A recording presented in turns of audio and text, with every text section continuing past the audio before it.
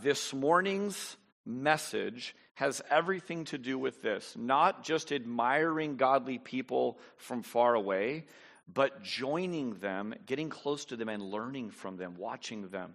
And what you guys have an opportunity to do this morning is you get to watch your Sunday school teachers in action.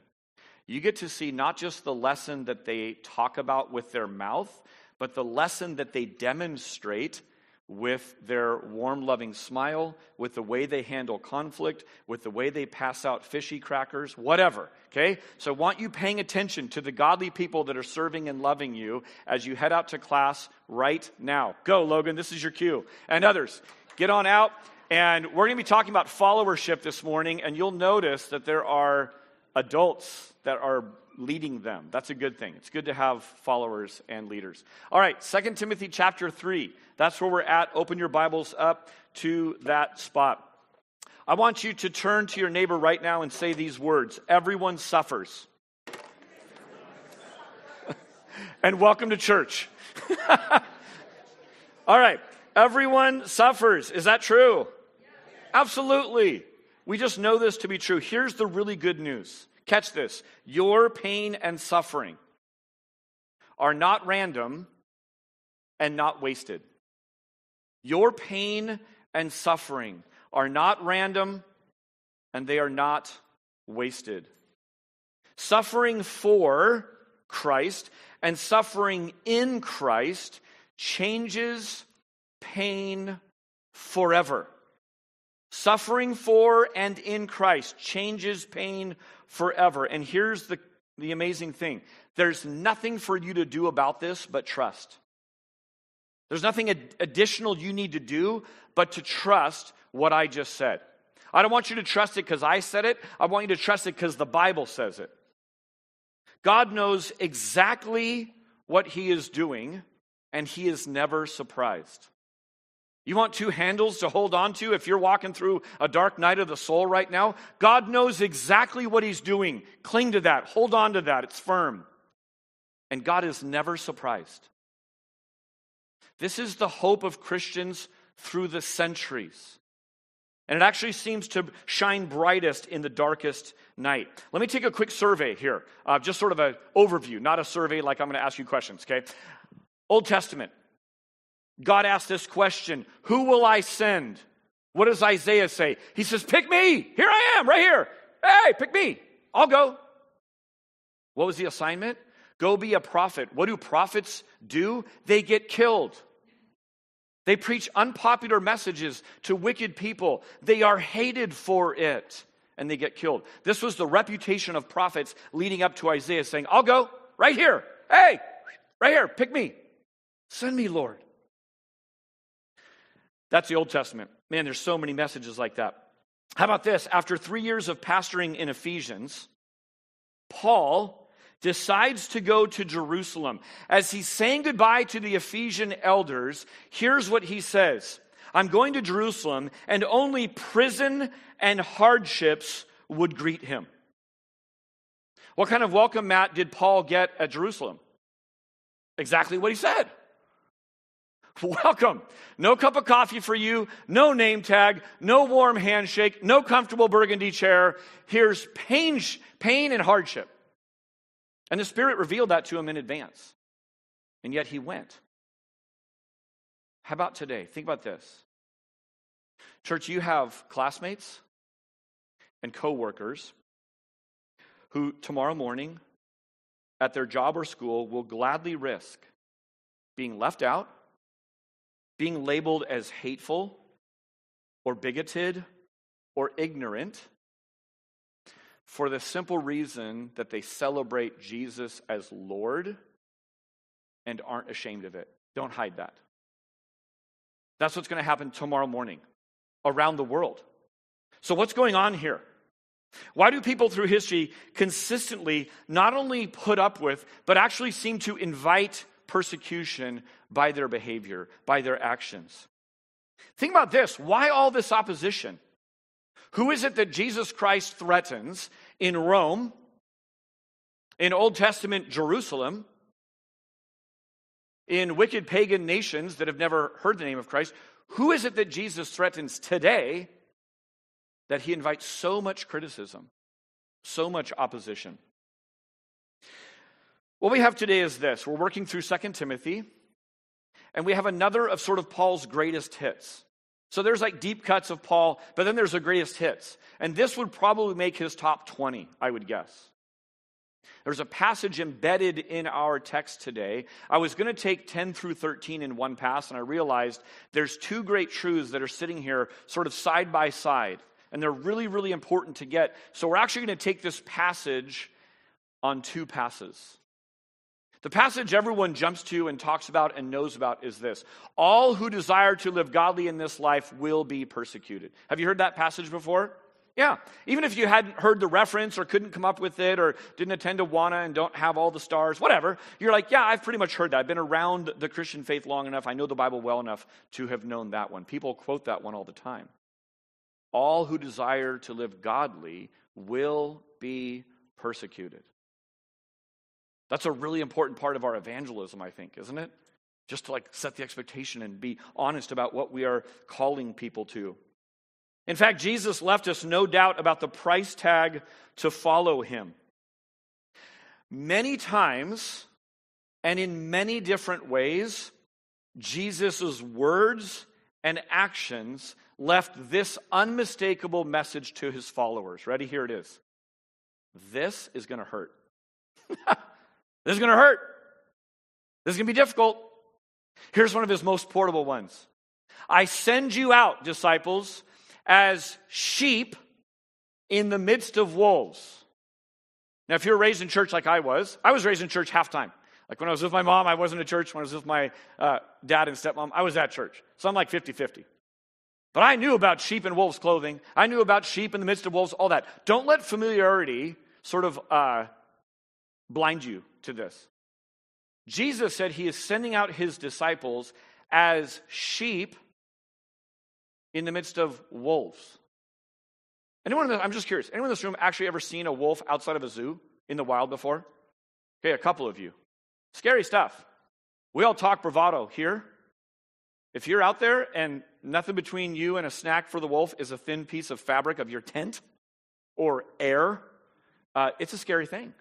Sheep in the midst of wolves, that's the message. If that didn't land on his disciples, John 15, Jesus says this, the world will hate you. Now, Jesus' original disciples and some of us in this room are a little thick-headed, so sometimes it just has to be said really plainly. Hey, the world will hate you. So these are like the price tag of following Jesus. You want to be a Christian? This is going to hurt. There have been seasons in our nation's history where we didn't believe that because we didn't see it, we didn't feel it, we didn't experience it. You're a Christian in America, 2022, and particularly in the Bay Area, you go, yep, this rings true. Let me say this, as we talk about this passage for the next couple of weeks, we're actually going to take a break because next week, where are we going to be? All church camping trip. Let me just keep saying that so we keep remembering. We're going to have someone texting, emailing me. I won't know it because I won't have signal because I'll be in the forest. But you'll be like, where is everyone? YouTube people, we won't be here next week. Come join us. All right. Here's what we say, though, when it comes to persecution, is that you actually are instructed not to go looking for it. Don't go looking for suffering. Don't go looking for persecution. You ought to follow Jesus, seek to live a peaceful life, seek so far as it depends on you to get along with everyone. And guess what? You do that, the Bible promises something. You'll be persecuted. So please don't go looking for it. It will find you. You follow Jesus. You keep your eyes on Jesus. You go where Jesus says, when he says to do it, in the way he says to do it. I promise you, you will find persecution. Actually, it will find you. That's what this is talking about. Okay. Knowing this helps us press on by keeping us mindful of reality. If you're in a situation right now where close loved ones, bosses, coworkers, teachers, the man, the system, whatever, is oppressing you for your faith, this helps you press on. You say, yeah, that's reality. That's the biblical picture we were promised. I go back to the first thing, that God knows exactly what he's doing. He's not surprised by anything. He's actually cluing us into what is happening. If you're a note taker, you might want to jot this down. Jesus didn't just do right. Jesus didn't just do right. He suffered wrong. Jesus didn't just do right. He suffered wrong.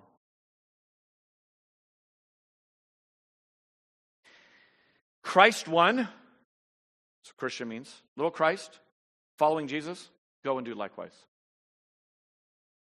Go and do right, just like Jesus did. And go and suffer wrong, just like Jesus did. Jesus didn't just do right, he suffered wrong. All right, 2 Timothy chapter 3, starting at verse 10, 3 verses. Here we go. You, however, have followed my teaching, my conduct, my aim in life, my faith, my patience, my love, my steadfastness, my persecutions and sufferings that happened to me at Antioch and Iconium and at Lystra, which persecutions I endured, yet from them all the Lord rescued me. Indeed, all who desire to live a godly life in Christ Jesus will be persecuted, while evil people and impostors will go on from bad to worse, deceiving and being deceived. Let me review the central truth from last week. Last week there was a big, long, horrible list about what people will be like in the last days. In the last days, people will be lovers of themselves, lovers of money, lovers of pleasure. I'm sure every generation thinks this, but it sure seems like we live in the last days. What's the central truth? Don't be fooled by foolish people, avoid them. Watch the counterpart to that. But you, Timothy, you're nothing like that. You're not living that way. It's so plain and obvious to me. Here's the central truth from today. Don't panic, it's in your notes. I already wrote it down for you. Instead of don't be fooled by foolish people, avoid them, it's don't admire godly people from afar, join them. Christianity is a team sport. We are called to be together. We're called to walk in community. That's a non-negotiable for a body part. Anyone ever have your elbow try to leave the union and form its own state? That's bad news. Your left toe never goes crawling away by its own, except in weird movies. It is required that you join together. Yeah, but you don't know the people in my community group at my church. Yeah, I do, actually. I'm the pastor here. I do know them. You don't know my pastor. I know, it's tough. You're called to join together. Let me show you the title pick for this morning. By the way, almost every title pick I ever do, I am trying to capture the sort of essence of the text in visual form. This helps me. Almost every week there's a little puzzle to the pictures that I put up. Sometimes I walk it through it, sometimes I don't. It's just like little things there. Here's what I see and what I'm putting on here to try to capture some of the shading and nuance of what we just read. Okay? 12 steps.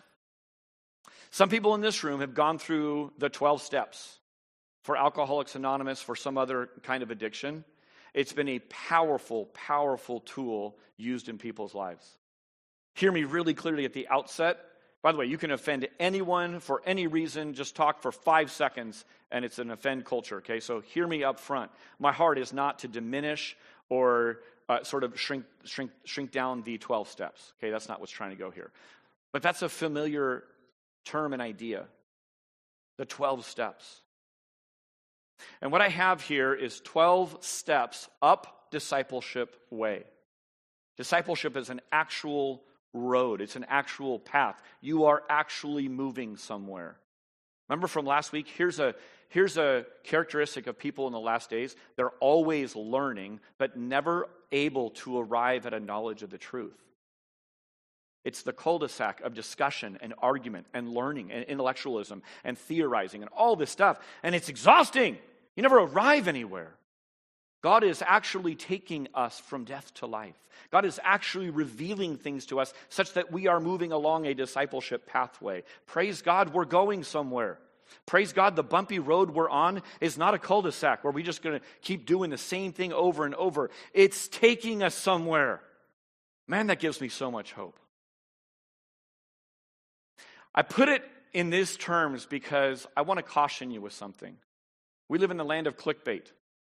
12 steps to change your marriage by tomorrow. Yeah, I need that. Click.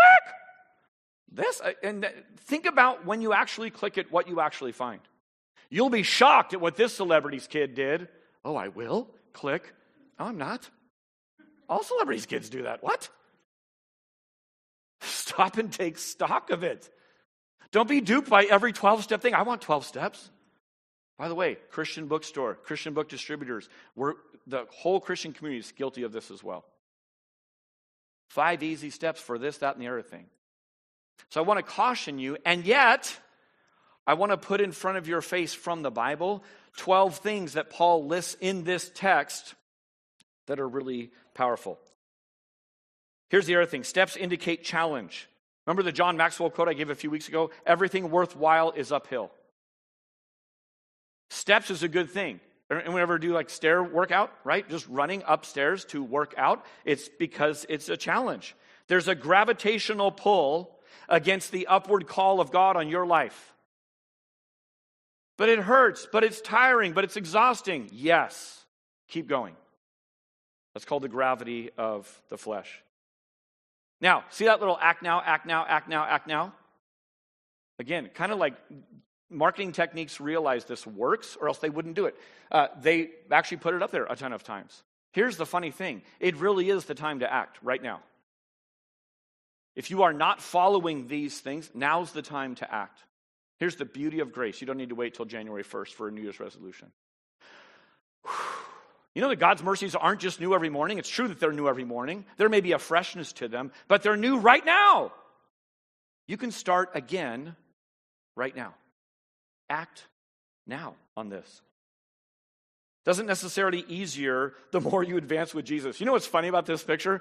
If you start to squint, you go, wait a minute, what do those last things say? Persecutions? Does that say sufferings? I can't quite see it. Sufferings? Is that true? Yes, it's true. The more you go with Jesus, the more there's hard things that are there. And this little rough road ahead sign down here at the bottom, we're going to get more to that in 2 weeks, okay? Next week we'll be camping, in case you hadn't heard. In 2 weeks, we're going to come back to this text, and we'll really look at this. All who desire to live godly in Christ Jesus will be persecuted. All right, so here's what I'm going to do this morning. Here's how it's broken out. I didn't put this down in your notes, so you can just jot these down. I'm going to cover 7 of these. I'm going to talk about 7 of these steps, and we're going to just kind of walk up the steps as they show up in the Scripture. Eli, would you do me a favor? Go get me a cup of water, please. My hydro flask that you brought this morning for me is in the Jeep. I need some water. Thank you, buddy. Okay.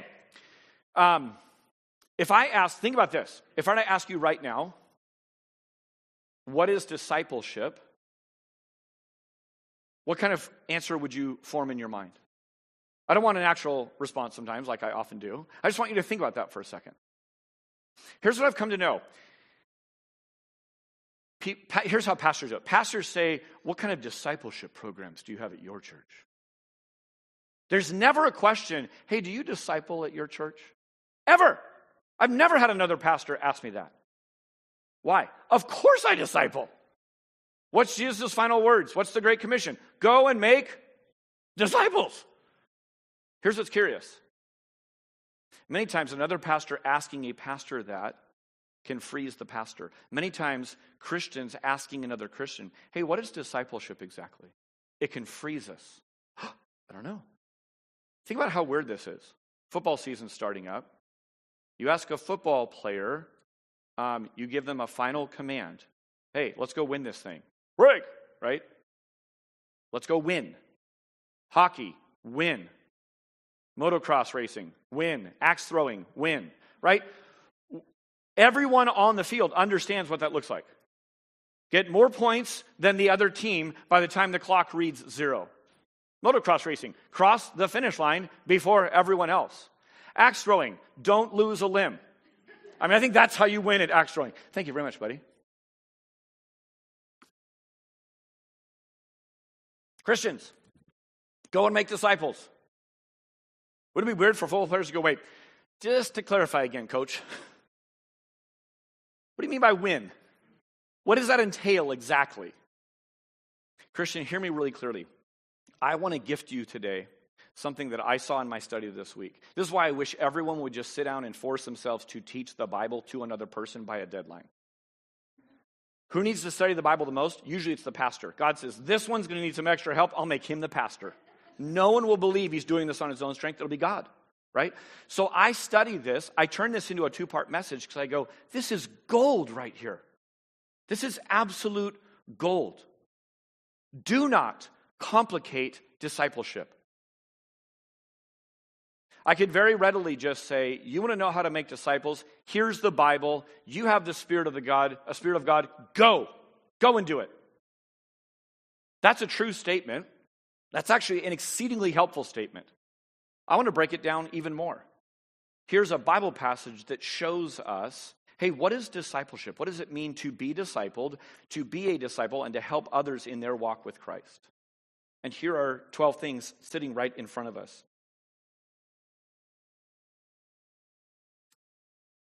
As we jot down these 7, here's what I'm going to do. I'm going to comment on it, make a few comments, and move on. But here's what I want you to consider doing. As you take notes on these, ponder who you are learning these things from, up close and personal. In other words, who is your Paul? Paul is on death row writing to a younger pastor saying, as you pastor this church, Timothy, here's some final notes.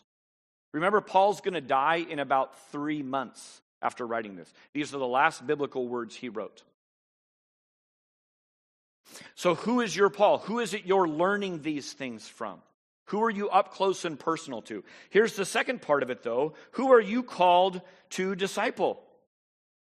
We're all to make disciples. So who's already in your orbit that is learning and following you in this? And how do each of these apply? Okay, so consider your own Paul and consider your own Timothy as we walk through each one of these. All right, here we go. The first word is following. Timothy, you have followed my, and then he goes on to list some things. But I don't want to skip over the word following because this is at the very essence of discipleship. It all starts here. All right, now there's a real world question. I want real world answers. All right, what is the difference between following in the Bible and following today, particularly on social media? There are some differences and there are some similarities, okay? Think about these for a second. I've had a weak head start on you, so I already know some of the things. But what does it look like to follow someone today, and how is that similar to following someone in Old Testament times or New Testament times, Bible times? And what are some differences? Clear on the question?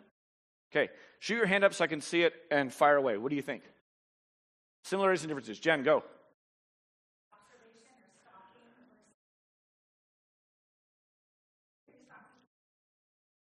Uh-huh. Yep. Okay.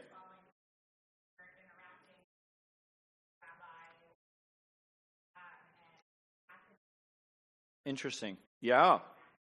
Awesome. Hadn't thought of that one. I think actually also, following from afar happened in the Bible, right? A similar thing. They weren't participants yet, but they were kind of there. Hey, there was a free meal last time. Come show up to hear this guy, right? So that's there. But that's a really interesting observation. Les, go. Near-term gain versus eternal gain. So following someone today on social media versus following in the Old Testament, meaning the Old Testament had eternal gain and there's not eternal gain following someone here? Okay.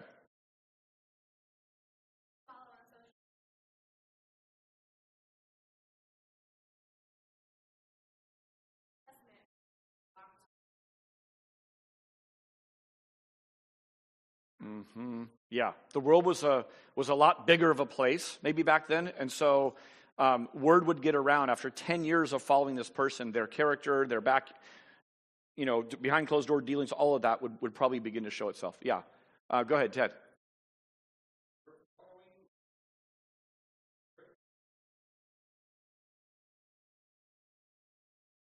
Mm-hmm.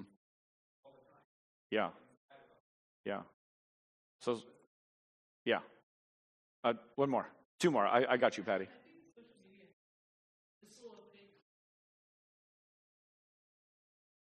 Okay. I bet a lot of people would disagree with some of that because there is real stuff, but it's so hard to sift. Exactly. Therein lies the rub. Yeah, how do you discern what's real and what's not real? Yeah.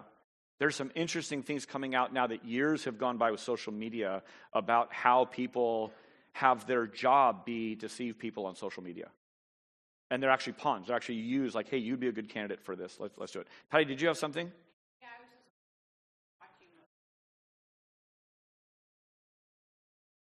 Watching what someone is doing versus actually doing what they do. How is that similar or different than Old Testament, like biblical times to current times? watching what they're doing watching but talking about in the Bible is talking about let them do what they do. Not just walk alongside them, but actually do what they're doing. Okay. Yeah. Listen, I'm going to hit pause on that. Lots of good discussion on this. Save it for your community group that's probably on break because it's summer, but they're coming up. Interesting to ponder, though, isn't it? Here's what's interesting in biblical times, in times between the end of the Bible being written and today, people are following. People are following someone. People are paying attention to other people. People are taking their cues either from individuals or groups of people or identifying with a certain party or group or movement or symbol. And they are taking their cues about what's right and wrong, what's beautiful and what's ugly. Go left, go right, forward, backward, quickly, slowly. In all cases, think about this question for yourself. When new content is available, who do you rush most to go hear from and see? So in social media, right, you may set up a flag that says, hey, when a new video posts, I want to be sure I'm the first to see it. I can't wait to see it. When I was growing up and before social media, it was like a new book came out, a new album came out from an artist, and you couldn't wait to go be the first one. I can't wait to hear that band. I can't wait to read that book. So pondering this and thinking about following. Obviously, in the old days, it meant actual following. So how else would you be a social influencer if no one followed you, right? Like you had people literally coming around rabbis and following them around. Jesus wasn't the first to invent that. Jesus was in a long line of people who, kind of to your point, Heather, there were people calling people to follow them, and they were frauds. They were what we just read about. They were the evil people deceiving and being deceived. So, after this long, horrible list about how people are going to be in the last days, Paul says this, but not you. He's contrasting Timothy. Timothy, you're not like that. You have followed me, Paul says. Here's what he says. You, however, have followed my blank. And so each of these next steps has the word my in front of it. Paul saying, you have followed my teaching, conduct, purpose, these different things that we're going to look at. I want to stop and celebrate someone for each of these. And just like at the Grammys or something, when you start to thank people that helped you work on your album, you're going to leave someone out and offend someone you're close to, okay? Anytime I call out and celebrate someone in our church family, someone's going to be like, well, what about me? I do that too. Sorry. I really am sorry. I could have a long list of people, but I want to celebrate Eli right now. Eli, here's why I want to celebrate Eli. Eli, most every morning, shows up very early. First thing in the morning, me and Eli are usually the first ones here. And here's what has gone on over the last probably 6 months. There's a little crew of people, all of whom are shorter than Eli. They're not all younger than Eli. Some of them are his peers, but many of them are younger people. And you know what Eli does? Eli has this way of he sets up almost everything you see out front. Eli goes and does that. We don't have magic fairy elves that do that live here at the church. His name is Eli, and he comes and gets that process started, and other people come and chip in. But Eli has taken to, when friends show up, when kids of the band are here, they don't just watch him do it, they follow him around. and they do it. And then here's another cool thing. Eli, you sitting up here is just sort of your leadership. Your followers have kind of come and just been like, yeah, we're going to sit up here. We just noticed this morning there's a girl row forming up here. We love it. Kids, teens, I love it when you're close. I really do. It's so fun to have you up front. So I just celebrate you, Eli. Discipleship is about followership. And God's chosen way is to have you rubbing shoulders with flesh and blood people living out the faith. This is why Jesus came. God could have done it a million different ways. Instead, he had a person come and get a small group together, rub shoulders with each other for about 3 years, and then he was gone. It's still his way. The word submission is being discussed in our Summer Theologians marriage class. And far contrary to popular belief, submission is not a dirty word. Submission is not a terrible word. Submission is a God word. I don't know if you know this, but have you ever thanked God for leadership and submission? Submission is an invitation for someone else to lead. I think sometimes we think about like a four-way stop and yield. Who's going to get the right of way? Who's going to get to go first?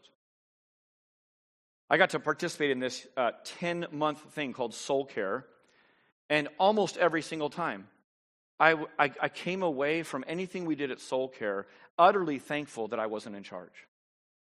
I just drove away going, God, thank you for the gift of leadership. I'm being led really well here, and I don't know what's coming up at this meeting. And that's unusual for a pastor. Usually the pastor knows what's coming up.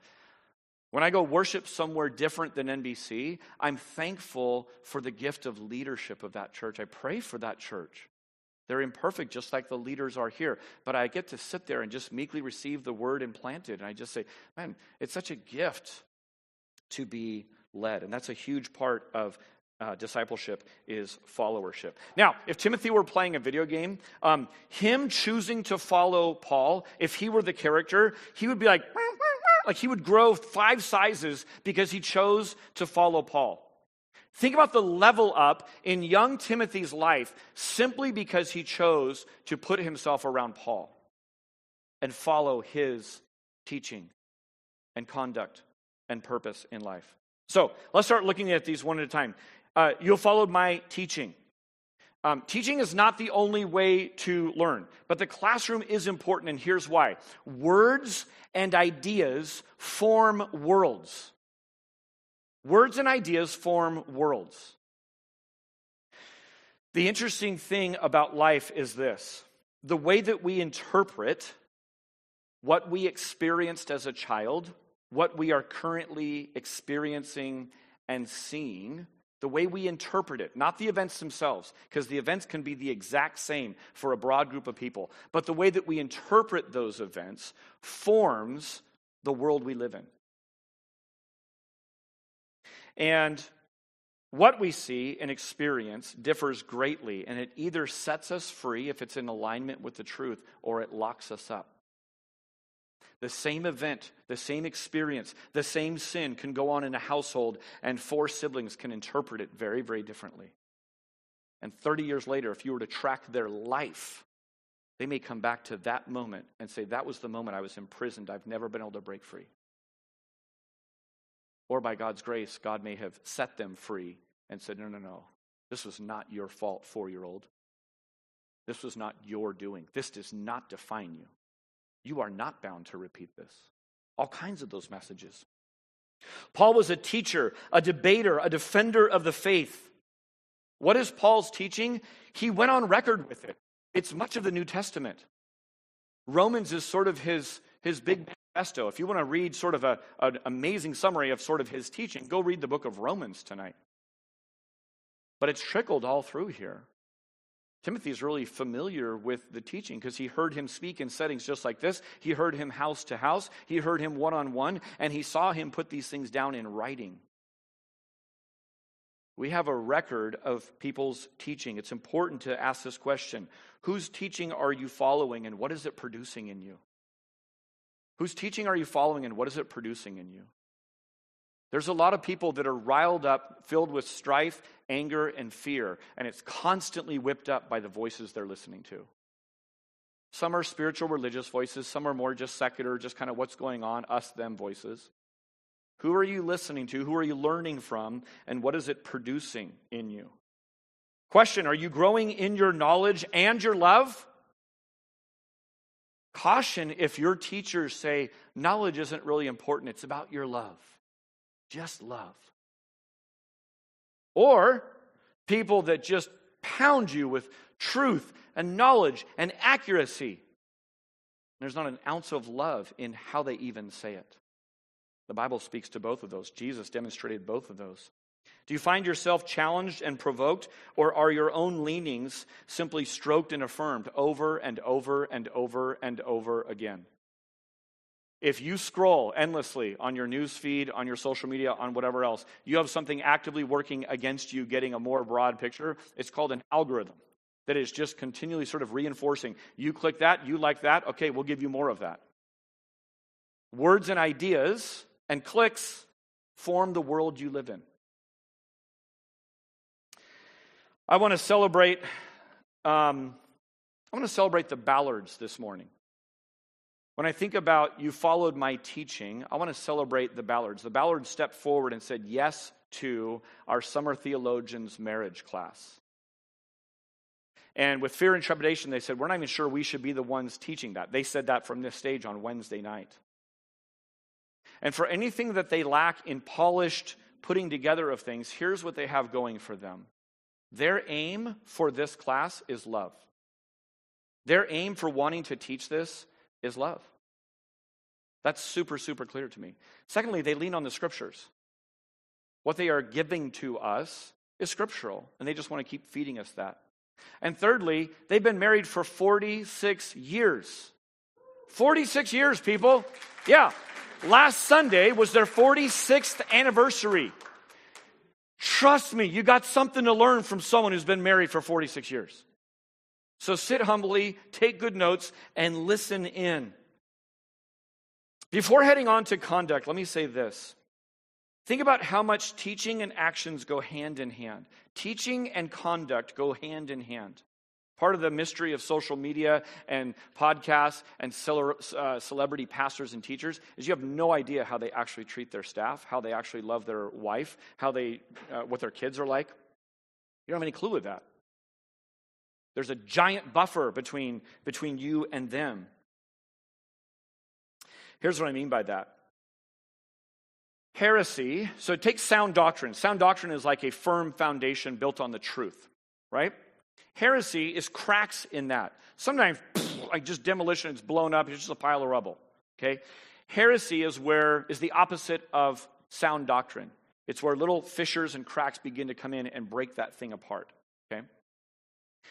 Heresy leads to sinful living.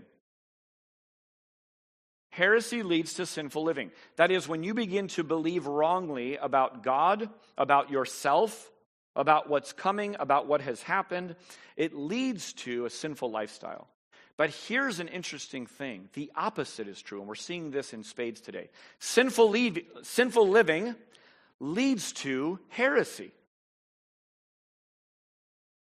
Sinful living leads to heresy when people begin to change their interpretation of the Bible to match the lifestyle they've chosen to live. If my experience is tops, and Western modern Americans have a pretty high view of one's own personal experience. If my personal experience is the top thing, then my experiences, my impulses, what I know to be true, begin to trump sound doctrine. So heresy can lead to sinful living, but also sinful living can lead to heresy. So we move on to conduct. This is Paul's lifestyle, his patterns, his daily behavior. Again, this has always been God's way, is get people together and have them rub shoulders with each other and actually rub off on each other. Isn't it powerful how much a single conversation can change the rest of your next few hours? Be careful with the words we say to one another. They can have a really lasting impact. I'll tell you a weakness of mine. A weakness of mine is sarcasm and wit. Sarcasm and wit can be used in the hand of God as a tool for good, and it can be used for evil. And more times than I'd care to tell you about, I've had to go back to someone and say, you know what? I said that in a real flippant way, and I'm really sorry about that. I do not think that about your nose. I'm just kidding. I don't know if I probably won't comment on your nose. But I'll think it. I'm a sinful guy. All right. Let me tell you what came to my mind when I thought about conduct and lifestyle. John Thomas, who is not here this morning, but John Thomas is my mentor in dirt biking. He got me into dirt biking about 10 years ago or so. And when I think about John, he's now taught my entire family how to dirt bike. And we go do this together, and it's an absolute blast. And when I think about dirt biking, I think I've learned a lot from John by listening to him. I've learned a lot from him by trying and going and doing it myself. But by far, I have learned the most and improved the most as a rider by following John. So when we're out on a trail, usually we spend hours with these little guys, helping them get ready and do all these things and all that kind of stuff. And then the adults look at each other like, we're ready for a ride. It was time for us to go do a ride. So, right, kids, enjoy yourselves. And we go take off into the high mountains and hard stuff. And as I follow John, I'm watching John. When John stands up, guess what I do? I stand up. When John takes this line and avoids that rut or goes into that rut, I do the same thing. When John kicks his leg out all epic-like, I'm not even doing the same thing he's doing, but I'm like, yeah, I throw my leg out. If he tucks his knees, I tuck my knees. I have by far learned the most just following John around dirt bike tracks all over the place. Now here's the thing. Periodically I'll say, hey John, let me lead now, you follow me. What's going on? Is that pride? What a prideful pastor we have. Hang on. Here's what I'm doing. I'm saying, John, let me lead. You follow me and watch me. Tell me what I'm doing. Tell me what you see. So we'll ride together, and I'll go as hard as I can. I'm doing all the things I think I should be doing. And he'll come back, and he'll kind of give me, hey, you did this. That was really good. On that one section, you did that. Did you feel how awkward that felt? Yeah, I'm kind of awkward on a dirt bike. Yeah, don't do that. Try this instead. There's no possible way in a classroom I could get all of this at all. Guess what I do when I'm not riding with John? I'm actually thinking about John while I'm riding. Because I'm just thinking like WWJD, right? What would John do? I've got my WWJD bracelet. I'm just like, what would John do on this? So I'm riding, trying not to kill myself, but also to improve as a rider. Don't miss the point here. This is life. This is life. I just took my daughter up to my alma mater, now called William Jessup University. It's so powerful to get to rub shoulders with some of my old professors and think to myself, man, I learned how to look at the scriptures in a unique and different way, in a better, more godly way because of this individual. Because I actually spent time in about a 20-person classroom with this person. I still remember the stinging criticism of this and how it helped me and how it was aimed at love. I still remember this absolute encouragement that I received. And I go, yeah, that's right. So having all of this is so incredibly powerful. I can't possibly coach someone in their preaching. If I'm raising someone up teaching, I can't do that from afar. I can't tell them the classroom things and not be there in the front row taking notes and paying attention. Paul and Timothy were a team. It's hard to glean and grow really from a distance. Paul said, hey, Tim, come along. Tim said, okay. And Tim just kept showing up. Paul just kept inviting this young guy who was making mistakes. Do I slow John down when we ride? Absolutely. But you know what? He graciously kind of totes me all over the place. Now, this is Paul coaching Timothy as he leads the church. That's what 2 Timothy is all about. Let me take you back to last week really quick. I close with this. How do you know a preacher is from God? I offered you 3 things. Pay close attention to his teaching. What does that person say and write and speak about? Pay close attention to his lifestyle was number 2. This is always risky for a pastor. Anyone have number 3? I often have to look up my own messages. Don't worry. Pay close attention to what he produces, his followers, his converts. Let me apply this to Paul. Is Paul from God? Look at his teaching. He wrote the Bible. Yeah, his teaching's on point. God said, yeah, I will establish the Bible through you. His teaching's good. How about Paul's conduct? Eli and I just started the book of Acts together. We're in Acts 4 right now. What's amazing about the scriptures, we get to actually track Paul's patience, love, teaching, conduct through the scriptures. He passes that test. How about his converts? Paul produced Timothy's. Check, check, check. Paul is from God. What's powerful is you could go on. If you move from this church out of the area or within the area, and you're like, hey, I wonder if this person's from God, take these steps and just start looking at them. Are the people I'm learning from these things? All right, let me move on to the next one. My aim in life. I'll shorten that to my purpose. Timothy, you have followed my aim in life, my purpose. For a while, the surest path to success was thought to be form a purpose statement. Form a purpose statement. Every business had a purpose statement. Every church had a purpose statement. You go to the gym, guess what? There's a purpose statement. I'm just trying to buy coffee. There's a purpose statement behind the barista. Then it moved into everyone having their personal purpose statement. You guys remember this? Come on, some of you guys remember this, the whole purpose statement craze. The surest way to quit shame in the sort of early to mid 2000s was this. Have someone come up and say, hey, what's your personal purpose statement? And you answer, well, I don't have. I'm still working on it. I don't have one. That person would look at you like you're dirt. Why are you even trying? Quit now. Quit taking up space. Stop breathing air. You got to have a purpose statement. Here's what's crazy about it. Many of you younger people are like, I've never even heard of any of this. Could it be that was a craze, a fad? Here's what's interesting about the purpose statements. Almost no one could remember their own purpose statement. They were like a paragraph long. People fought for weeks over the perfect wording of their purpose statement. And the CEO, the lead pastor, no one could quote it verbatim. Even after forcing staffs to quote them verbatim, it would go away as soon as the test was over. I lived and experienced this at my old church.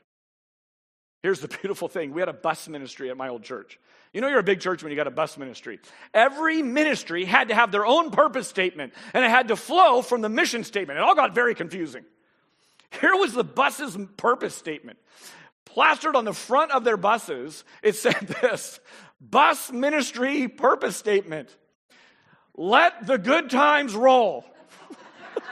It was the best. I remember as a youth pastor, I'm like, I don't think that's what our senior pastor was talking about. I think it was them sticking it to the man. They're like, I don't even know what this is talking about. Let the good times roll. That was their purpose statement. You know what's funny? They were the only ministry that knew they could memorize their purpose statement. I'm still talking about it years later.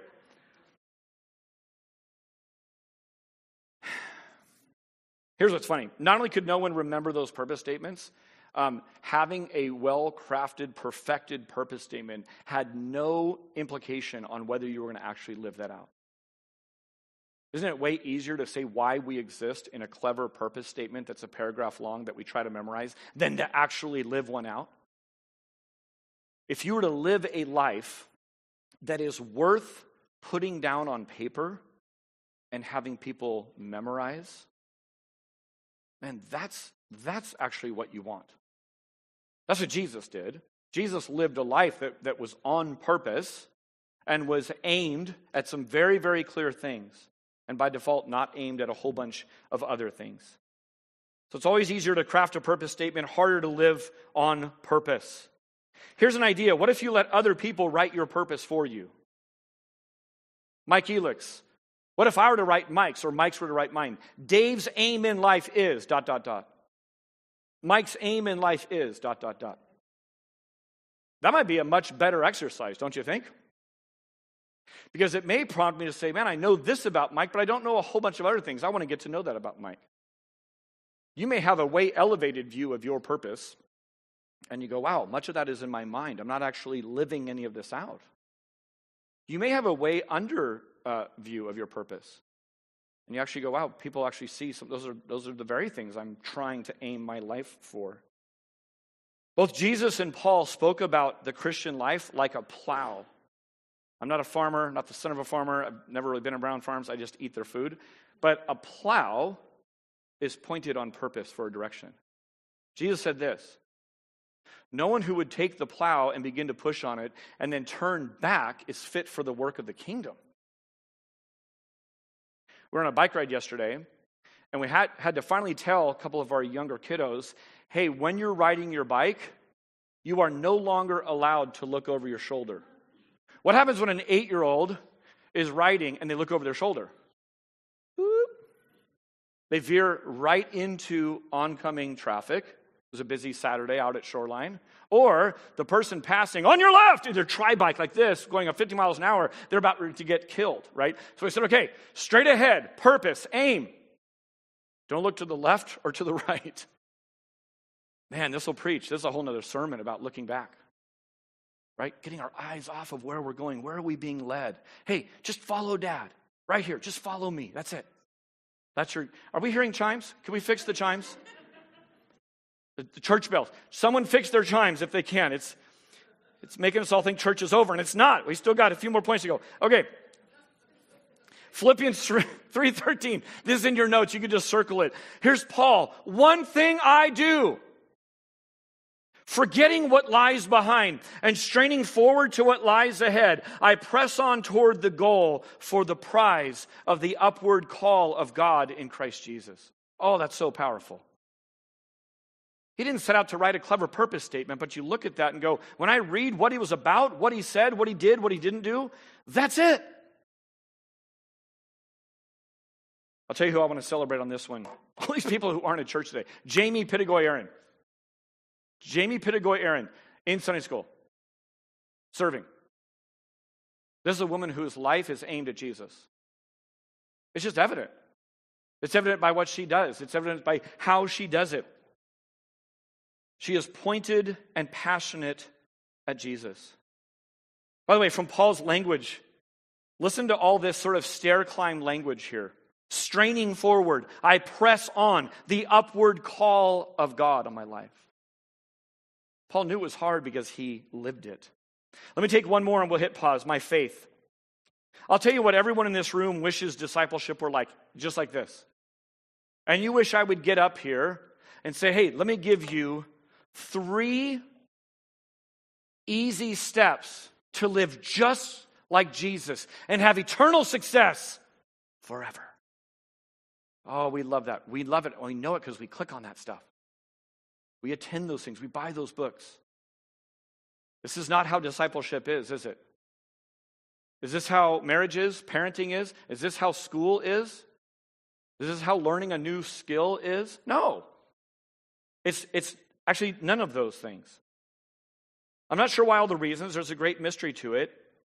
But God requires faith.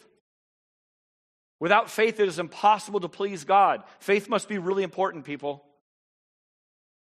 Jesus says, I'll do you one better. I won't give you 3 steps, I'll give you 2. Come after me and die. How's that? That was his call, by the way. You want to know what it's like to get an altar call from Jesus? Hey, come follow me. Die. That's it. What he's doing is he's just laying out, this is the simple path of discipleship. No surprises. Here's the cost tag. Here's the price tag up front. Of course, discipleship isn't as easy as 3 steps. It's actually not as easy as 12 steps, is it? Oh, how we wish it were like this. It's not as easy as 12 steps. Following Christ is filled with stops and starts, side steps, detours, stumblings. I don't know about you, I've been following Jesus since I was 17 years old. Is it 12 steps? Yeah, it is, but it's 5 steps forward and it's 7 steps back. It's a whole bunch of, it's 10 steps forward and then 2 back, right? Sometimes you're just stuck. You're like, I'm not going up or down. What's happening? It's confusing. It requires faith. If you have your Christian life all figured out, careful. That may be a God in your own image that you're following.